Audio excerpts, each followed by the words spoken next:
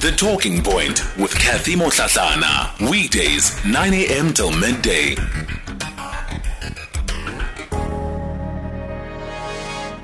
7 after 11 o'clock, welcome to the third and final hour of the show. This hour, we're going to be focusing on NSFAS and some of the issues that have been affecting students.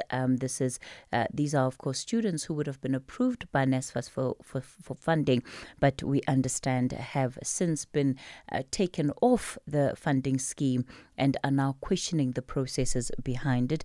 Slumezi Skosana is the spokesperson for NSFAS and joins us now. Good morning, Slumezi, and thank you so much for your time today. Good morning and greetings to your listeners. Firstly, we're starting to see protests at some institutions of higher learning, and it's mostly students that are funded by NSFAS who are contesting the reasons behind why they have been taken off the funding scheme. Tell us what has happened from your perspective and what you understand the issues to be about. You would remember there was a time when SIU presented preliminary findings that approximately 5 billion rand between 2019 and 2022 was erroneously funding people that were not deserving or students that were not deserving. We took serious of that, as we continued to stabilize and strengthen our verification and authentication processes. So the system runs the checks on what information have beneficiaries submitted and the impact of that on the decisions taken. So what I'm saying in simple terms is that we cross-reference the information that we now receive, from the beneficiaries, and this is a continuous process each and every year.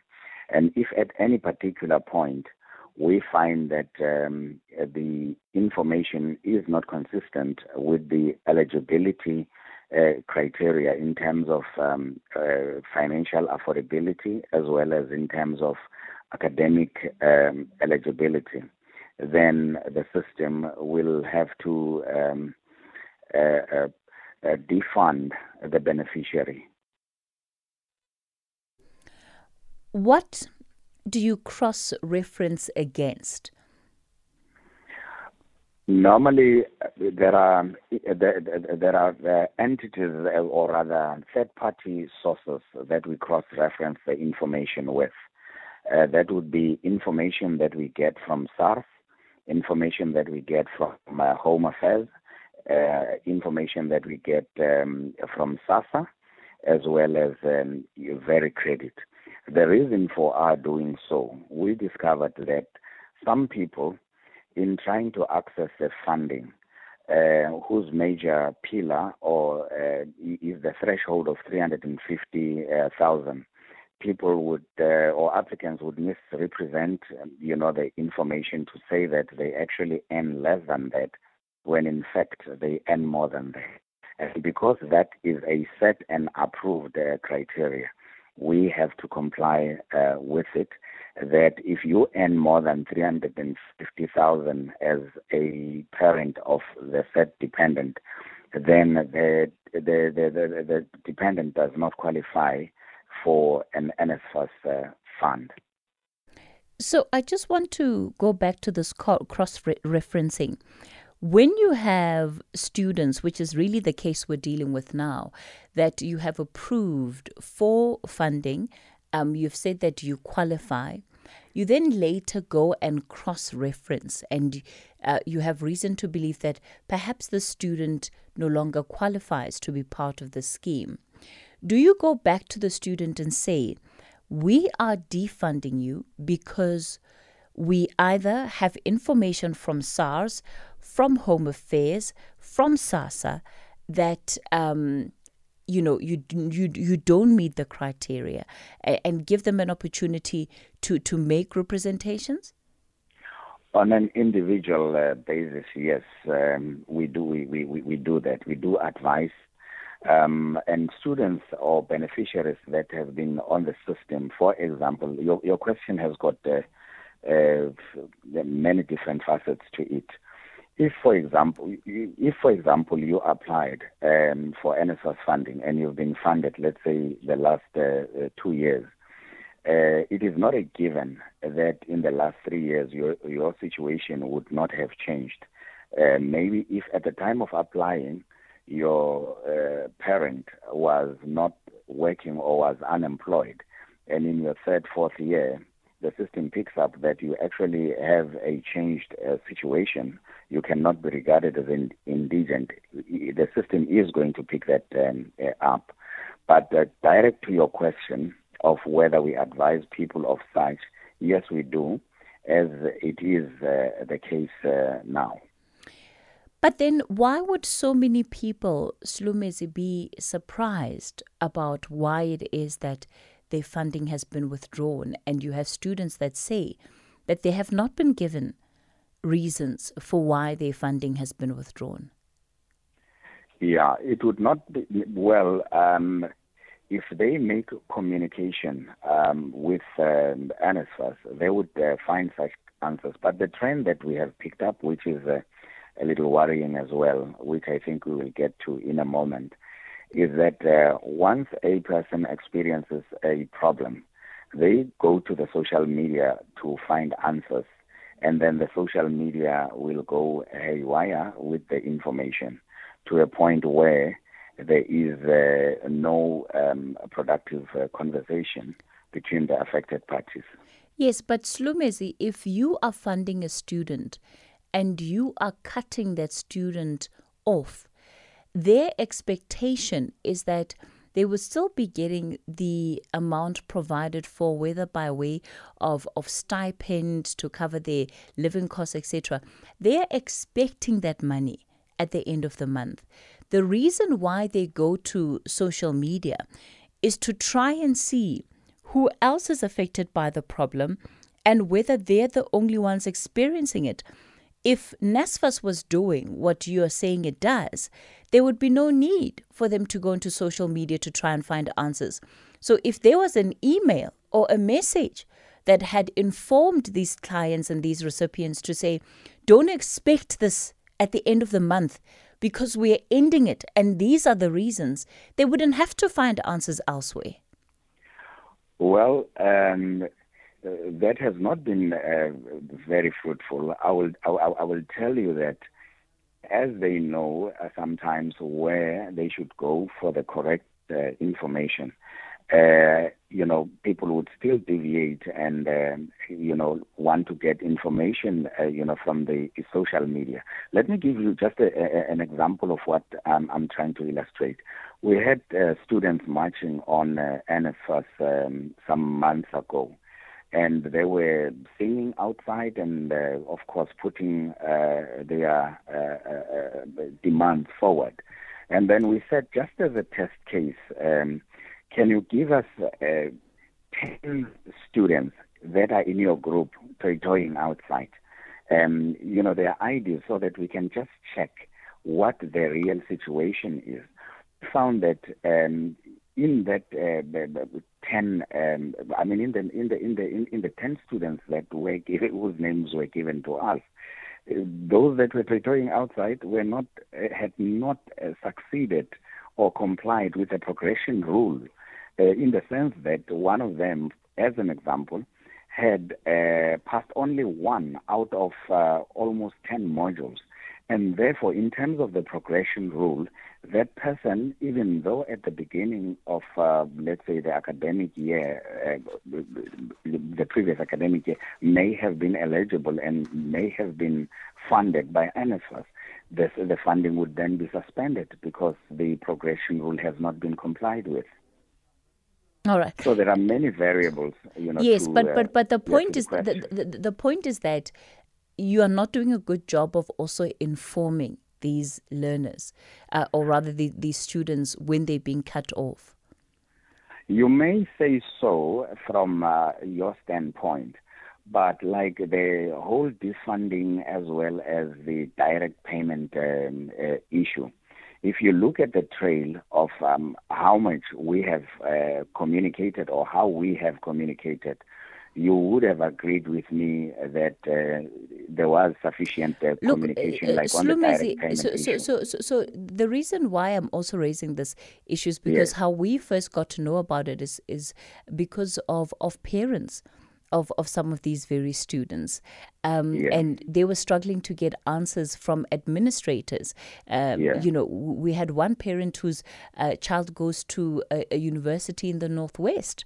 And they had picked up this problem. And they came on radio because they weren't getting answers from NSFAS and they weren't getting answers from the university administrators. Yes. It's indeed a sad case if that, happens. And we would wish that it doesn't happen that way, because from our side, for example, before the introduction of a particular service or product as NSFAS, we would communicate it sufficiently with the key stakeholders, by which I'm referring to a circular that would be sent to the institutions, their financial aid officers, the SRCs, and so on, at the press of a button. But how the information then cascades to the students, sometimes it can be a little confusing, because in addition to this official communication with the institution via a circular, we then send SMSs. But what we have also picked up is that sometimes students would register with NSFAS using one cell phone number and then operate another cell phone number, so that there would be a possibility of a cohort not receiving an individualized or a direct SMS. Slumezi, I think we can agree that that's something that as NSFAS you need to do better on. I'm going to take callers on this issue. And we can. Martin, you're on the road. Good morning, Martin.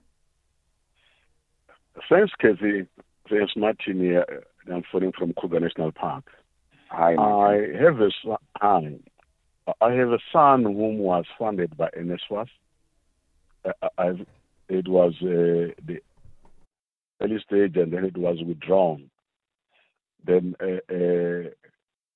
when he had to register, I was told there's no funding. I had to pay registration, pay NSFAS. The worst part is the Department of Education or government outsourcing this function to a body that is operated by robots. You can't reach them on the phone. They say you must use the Twitter or whatever sort of things. They must be accessible. And when the kids apply, they use the reference of us, our parents, their parents, and we submit our pay slips. And then our information, we are not even communicated to as parents, so that we know the fate of our children. And remember that we send them far away, because I'm coming from Anambele. My son was in KZN, and he's finding himself in that dilemma. He's far away from his parent, and the communication for those things is worrisome. But my deep concern is, how can the government, I wish Dr. Blade Zimande was there, how can the government put the 350 benchmark for NSFAS, whereas that 350,000, it is not a net of the employee, is the total money that person gets before SARS takes money, before pension is taken out, before any deduction. So you find that person will not be able to even cater for the payment of the studies of their kids, because they are earning 350,001 rand. Yeah. And it's what I want to understand as to how have they arrived. My tax per month is 6,000, if not 8,000 a month. And my net is below the 350 we are talking about, because since they can speak of a basic salary and then say this one, because it's worrisome that people who are paying tax, we end up not educating our kids, and they end up being thugs on the street because of the system that has been put by the Department of Education. So I need them to account as to why, if there's a challenge, don't they communicate the challenges that are there with the parents of the kids. All right, let's leave it there. I'm going to ask our callers, try and keep it short and to the point because we don't have a great deal of time for this conversation. Slumezi, and it goes back to the question of the missing middle, right? The huge chunk of students that we have in the missing middle. Right. Martin, I am very sympathetic to the question that you have just put forward. Because I am privy to the fees that universities and TVET colleges, charge. And obviously, as a policy of government, the threshold is 350,000. And there are others that have been saying that it should be pushed up. But because it's a policy matter, those are the things that we pick, as we continue to implement government policy, and on an annual basis make recommendations that they be looked into. But currently, that is the threshold from a policy point of view.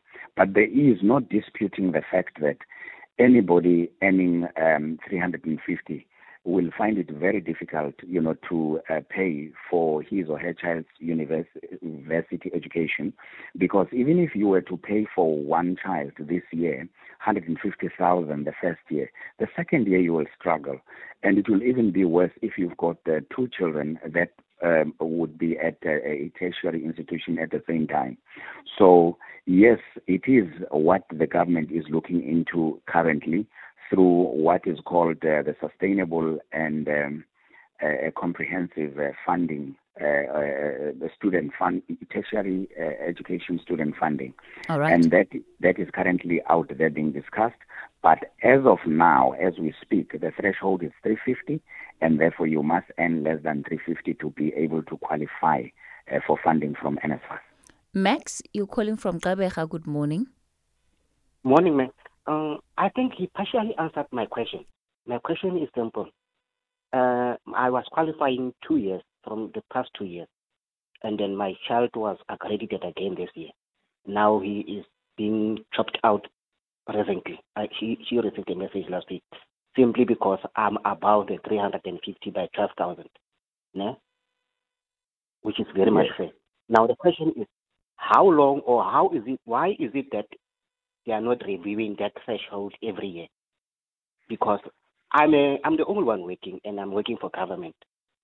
So you can see that the review of the threshold at 350, I don't know if it's happening regularly, because I can tell you, yes, I'm earning 12,000 more than that, but I'm not going to afford it at all. And then what is helpful is that my son is doing very good at school. Thank you. Thank you very much.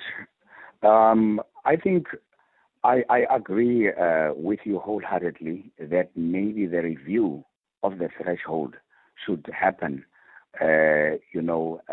with more regularity, unlike the way it's happening now. But because it's a policy matter, as NSFAS, we can only make these representations to the mother department, and then they will have to take it up at policy level as to what the next course of action should be.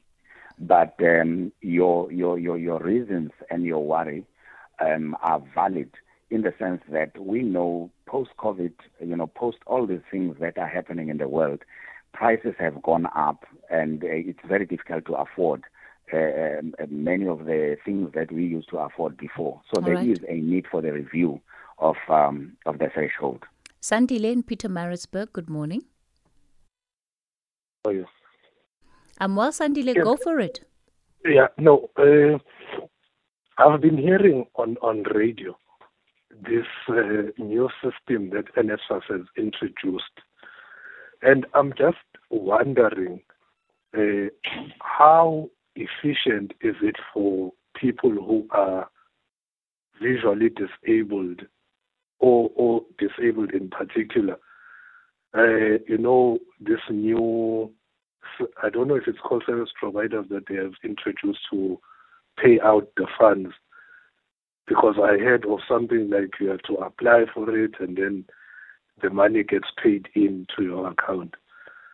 So I'm just concerned because these systems overlook and overshadow visually impaired people. Thank you. Yeah, in response to that, yes, we have a special way in which we deal with disabled applicants. For example, as a starting point, I may just not be very, very spot on with the figure, but there's a threshold of 650,000, that we put up there as a threshold for disabled people, and we've got special packages in terms of allowances for disabled people who may need assistive learning equipment and so on. So they are not out of the net in terms of, onboarding. When these direct payment partners come on board, they are privy to who is disabled and may need specific assistance in terms of, coming on board the new system. So that is taken care of, sir. I've got a question here from Nhlanhla in Danhauser, who's asking about his son who's been declined twice by NSFAS. The reason is that there's income in his account, but that income is the 350 that he gets from the state as a grant. And while Nhlanhla is employed, he earns less than 200,000 per annum.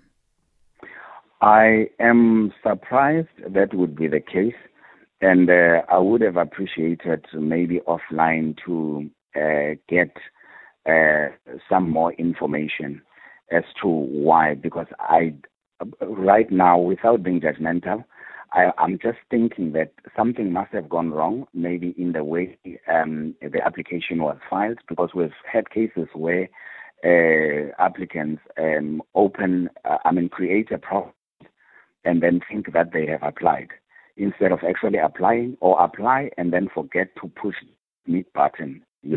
Because if the parent says he gets 350, which would be a SASA sort of a case, we give funding automatically. We actually don't even I think he's saying that his son is the one that gets the 350.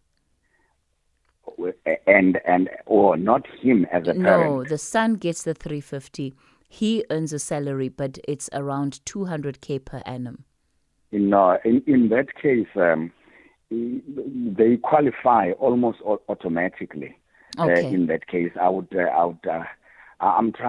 battling to see where the hold up could be. But by just listening to what they are saying, they qualify. If he qualifies for the 350 and is a SASA beneficiary already, he should automatically be an NSFAS beneficiary by virtue of the verification and authentication systems that we use. Our information would have picked that up. All right, Slumezi, we're going to continue with this conversation briefly after the latest news headlines.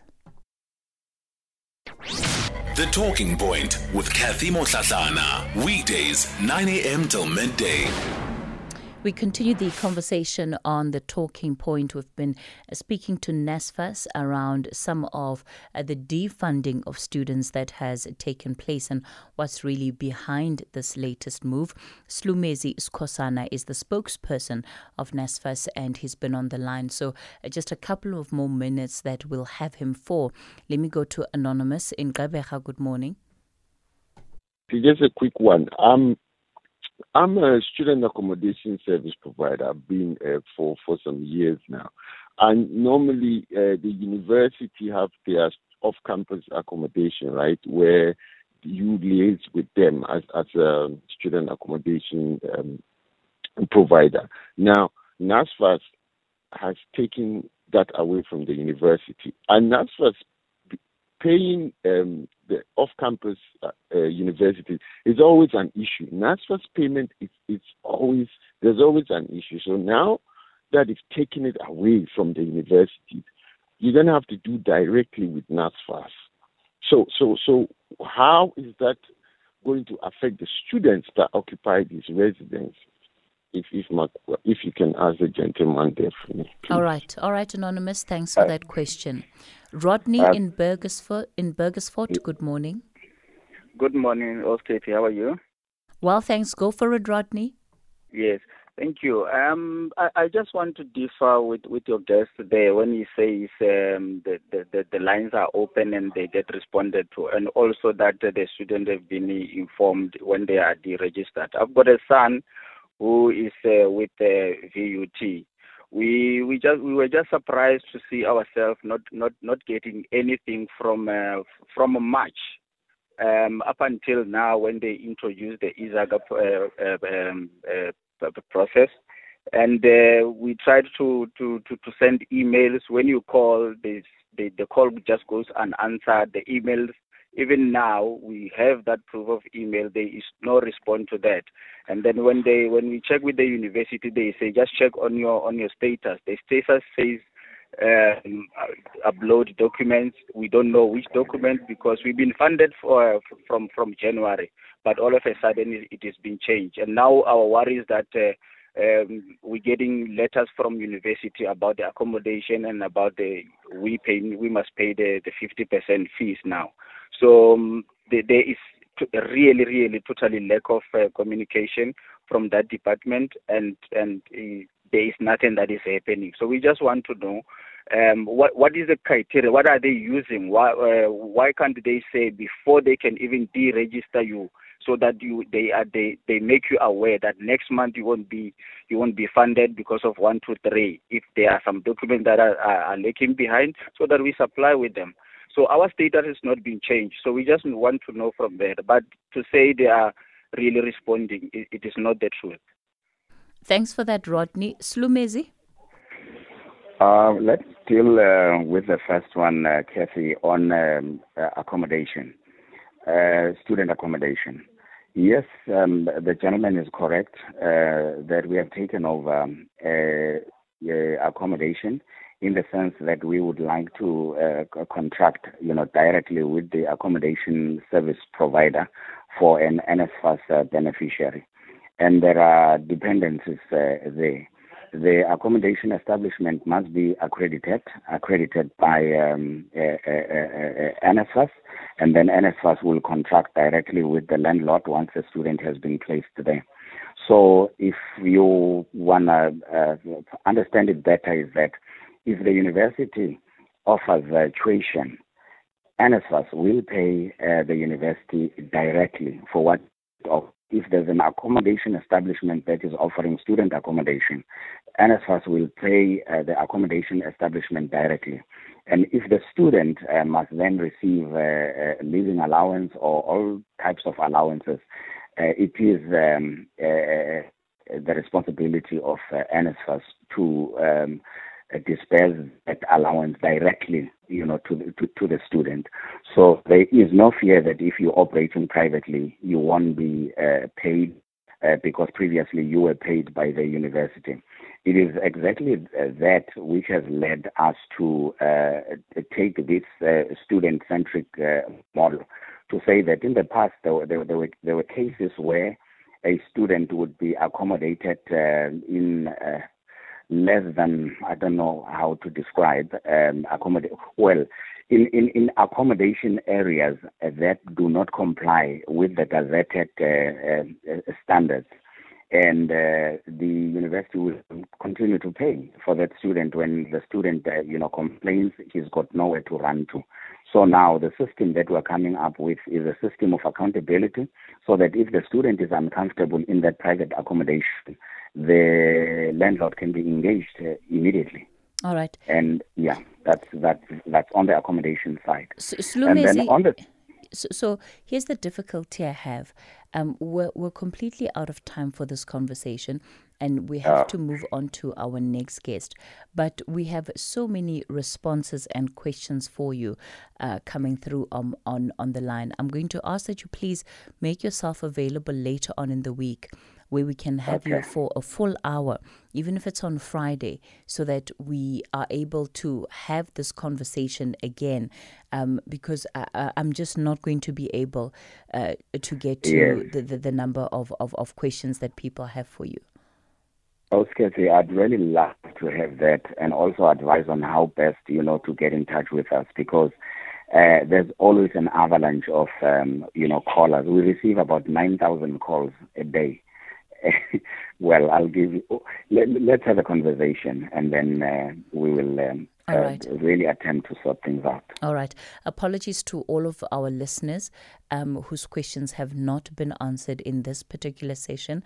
Slumezi will come back because we still have so many other questions that you've sent through. What we'll do is that we'll note the questions that you've sent through for today, and we'll make sure that they're part of those that he deals with when he comes back.